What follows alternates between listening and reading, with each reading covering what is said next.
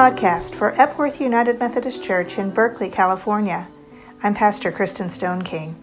Our mission at Epworth is to live out God's love for all. We strengthen our faith as we worship, study, develop a creative, supportive community, and serve others. Together we encourage each other, challenge each other, and welcome all people on their journey of faith. I was there to cheer you on. You were raised to praise the living Lord, to whom you now belong. If you find someone to share your time, and you join your hearts as one, I'll be there to make your verses rhyme from dusk till rising sun. We are a reconciling congregation, meaning that persons of all sexual orientations and gender identities are welcomed to help transform our church and our world into the full expression of Christ's inclusive love. We are a sanctuary church, advocating for the rights and dignity of immigrants, and we stand in solidarity with the movement for Black lives. And you shut your weary eyes. I'll be there as I have always been, with just one more surprise. I was there to hear your morning cry. I'll be there when you are old. I rejoice the day you were baptized, to see your life unfold.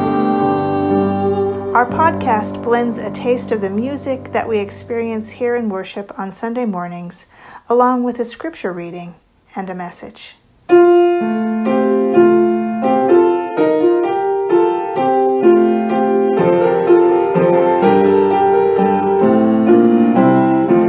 Today's reading is from the book of John, chapter 3, verses 1 to 17. Now, there was a Pharisee named Nicodemus, a leader of the Jews. He came to Jesus by night and said to him, "Rabbi, we know that you are a teacher who has come from God, for no one can do these signs that you do apart from the presence of God." Jesus answered him, "Very truly I tell you, no one can see the kingdom of God without being born from above." And Nicodemus said to him, "How can anyone be born after having grown old? Can one enter a second time into the mother's womb and be born?" And Jesus answered, "Very truly I tell you, no one can enter the kingdom of God without being born of water and the Spirit. What is born of the flesh is flesh, and what is born of the Spirit is spirit. Do not be astonished that I said to you, 'You must be born from above.'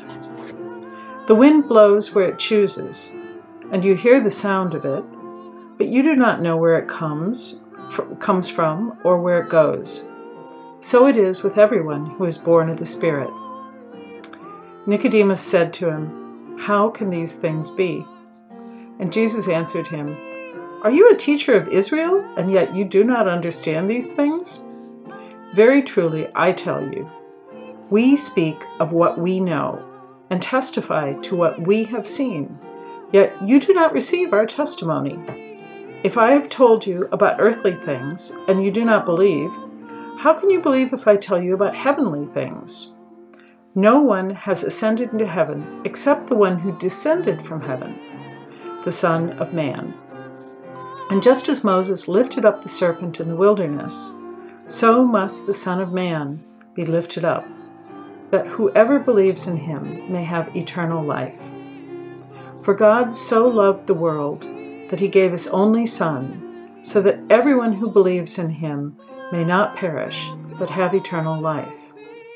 Indeed, God did not send the Son into the world to condemn the world, but in order that the world might be saved through him." The word of the Lord.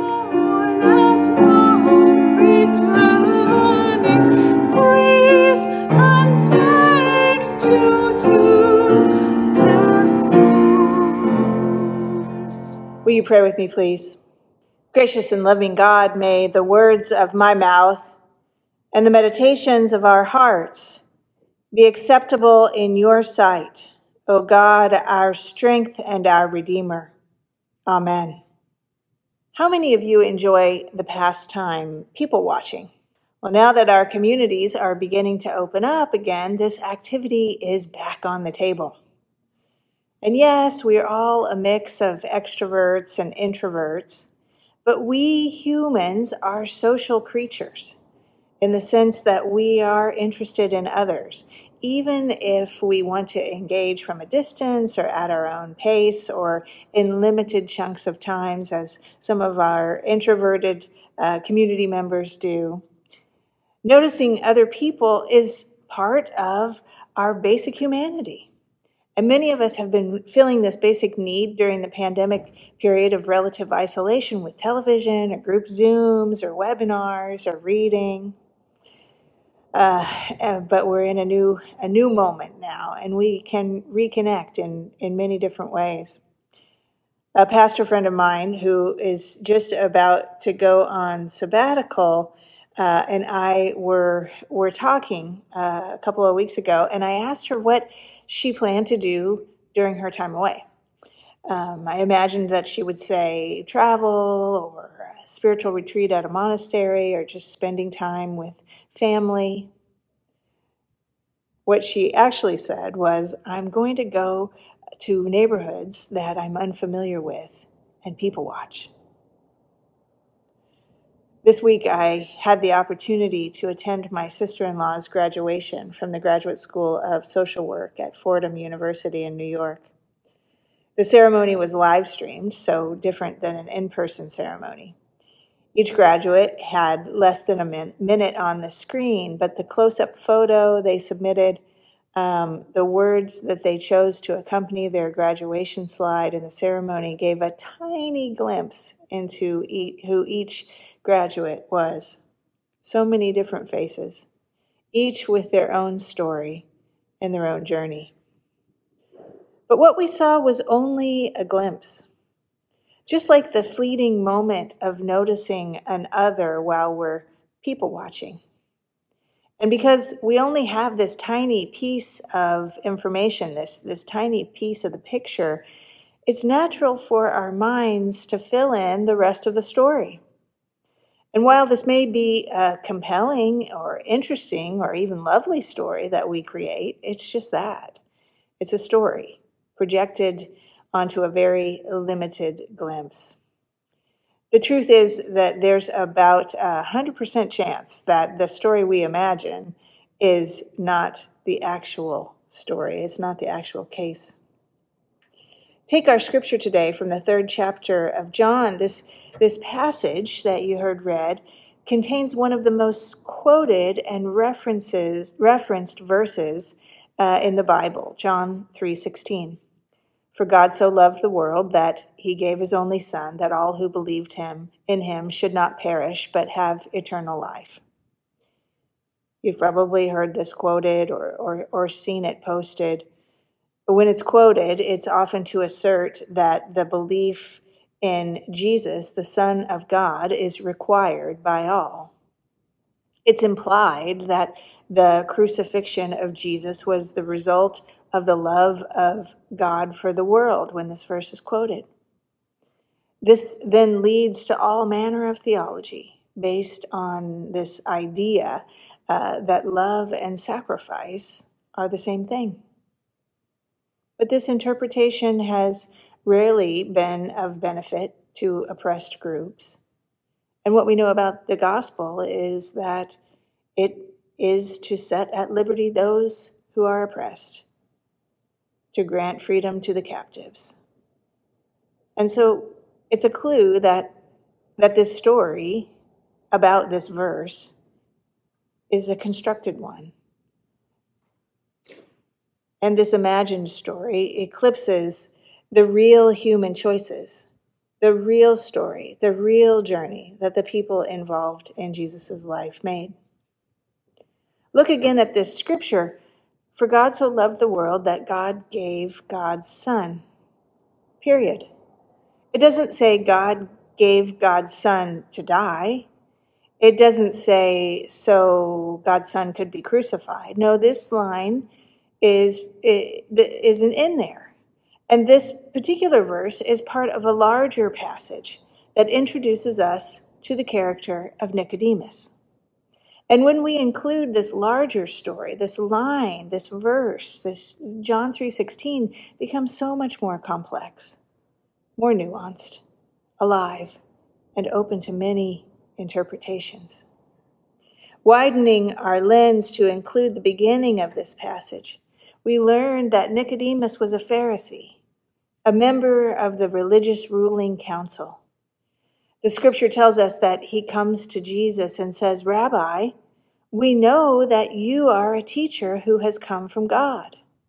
For no one could perform the signs you are doing if God were not with him." What we are to understand from this is that Nicodemus has heard the stories of Jesus. In today's terms, it's like Nicodemus has looked at the disciples' Instagram feed or perused the Jesus of Nazareth Facebook page. Nicodemus maybe has read the tweets others have made about Jesus. He's constructed a whole story about who Jesus is and isn't based on these glimpses. The fact that the passage opens telling us that Nicodemus is a Pharisee and a member of the ruling religious council is telling us that Nicodemus comes to Jesus with certain preconceived notions and certain needs. And these preconceived notions and needs translate into biases. And these biases, combined with what is really just a secondhand glimpse into the person of Jesus, prevent Nicodemus from understanding truly what Jesus is offering. Jesus responds to Nicodemus, "Very truly I tell you, no one can see the kingdom of God unless they are born again." Now, what does this mean, born again? This is part of what folks often will refer to when they quote John 3:16, that one must be born again. Nicodemus takes this literally and asks how anyone could re-enter their mother's womb. But Jesus tells him, no, you're still stuck in your constructed story. What I'm offering is new life over and over and over again through the renewing power of the Holy Spirit.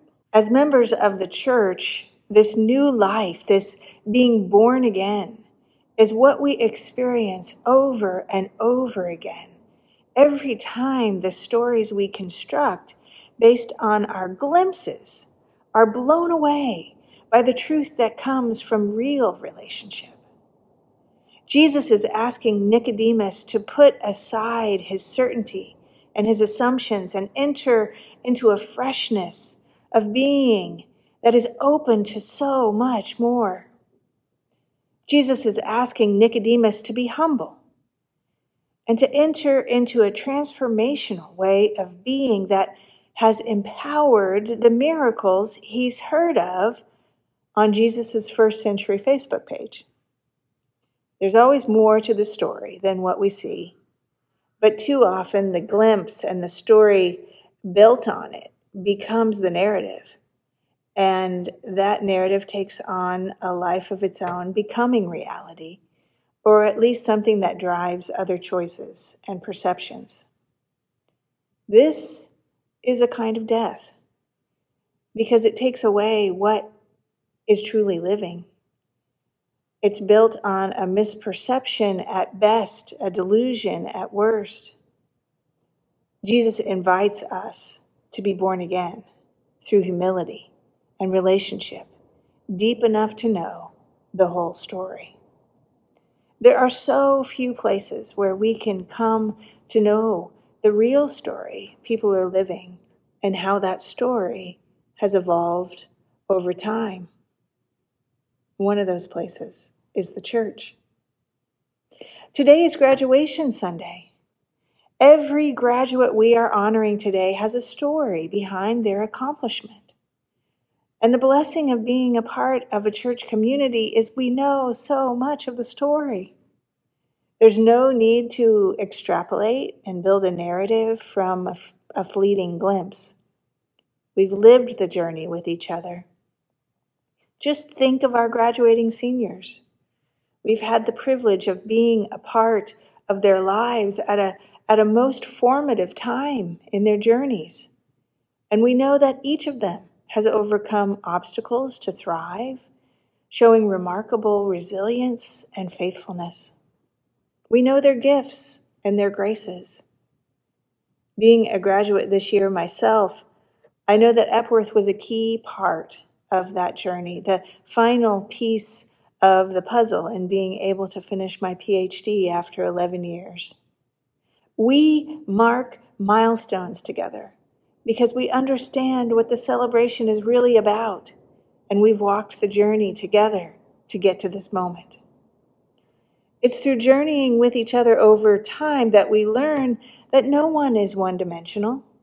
No one is up all the time. There isn't a person who hasn't suffered. We bear witness to things lifted up in prayer that blow away any narrative we may have concocted on our own. All of us are human. Journeying together over time, we also know and experience that conflicts can be healed, even conflicts we thought were intractable. Grudges that may fester when we only know part of the story give way when a new dimension is revealed. We have witnessed the Holy Spirit make a way for someone when the way forward was not clear.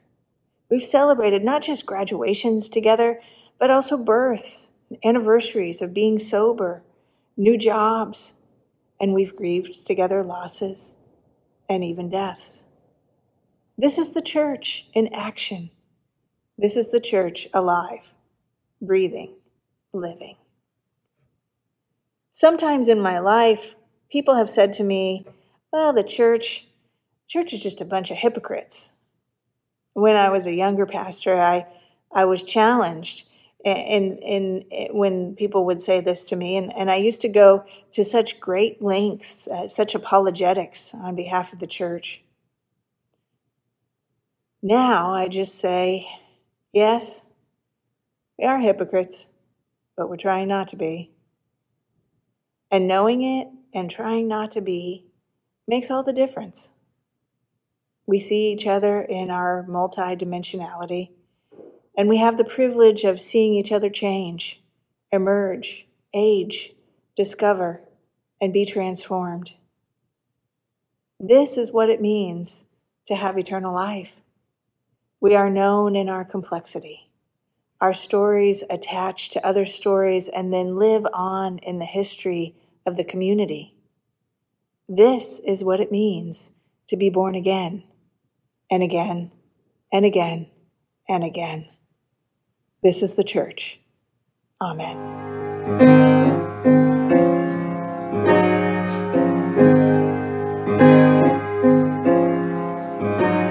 No matter what people say, says or thinks about me, I am a child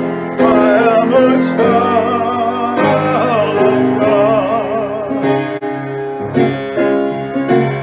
No matter what people say, says or think about you, you are a child, you are a child of God.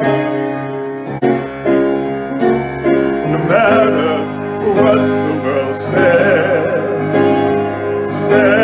or thinks about me, I am a child of God. No matter what the church says, decisions expended on me, I am a child, you are a child of God.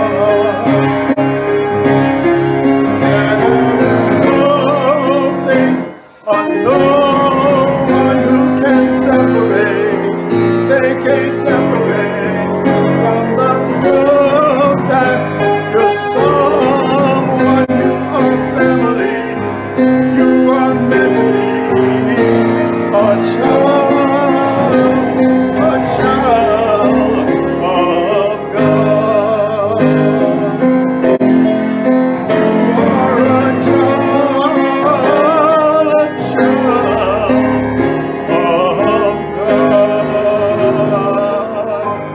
God. You've been listening to the podcast for Epworth United Methodist Church in Berkeley, California.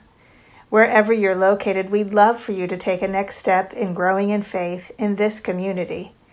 Our online worship is at 10 a.m. on Sunday mornings on Facebook, YouTube, and on our website at epworthberkeley.org. Or you can fill out an online Connect card at epworthberkeley.org/connect. Have a great week.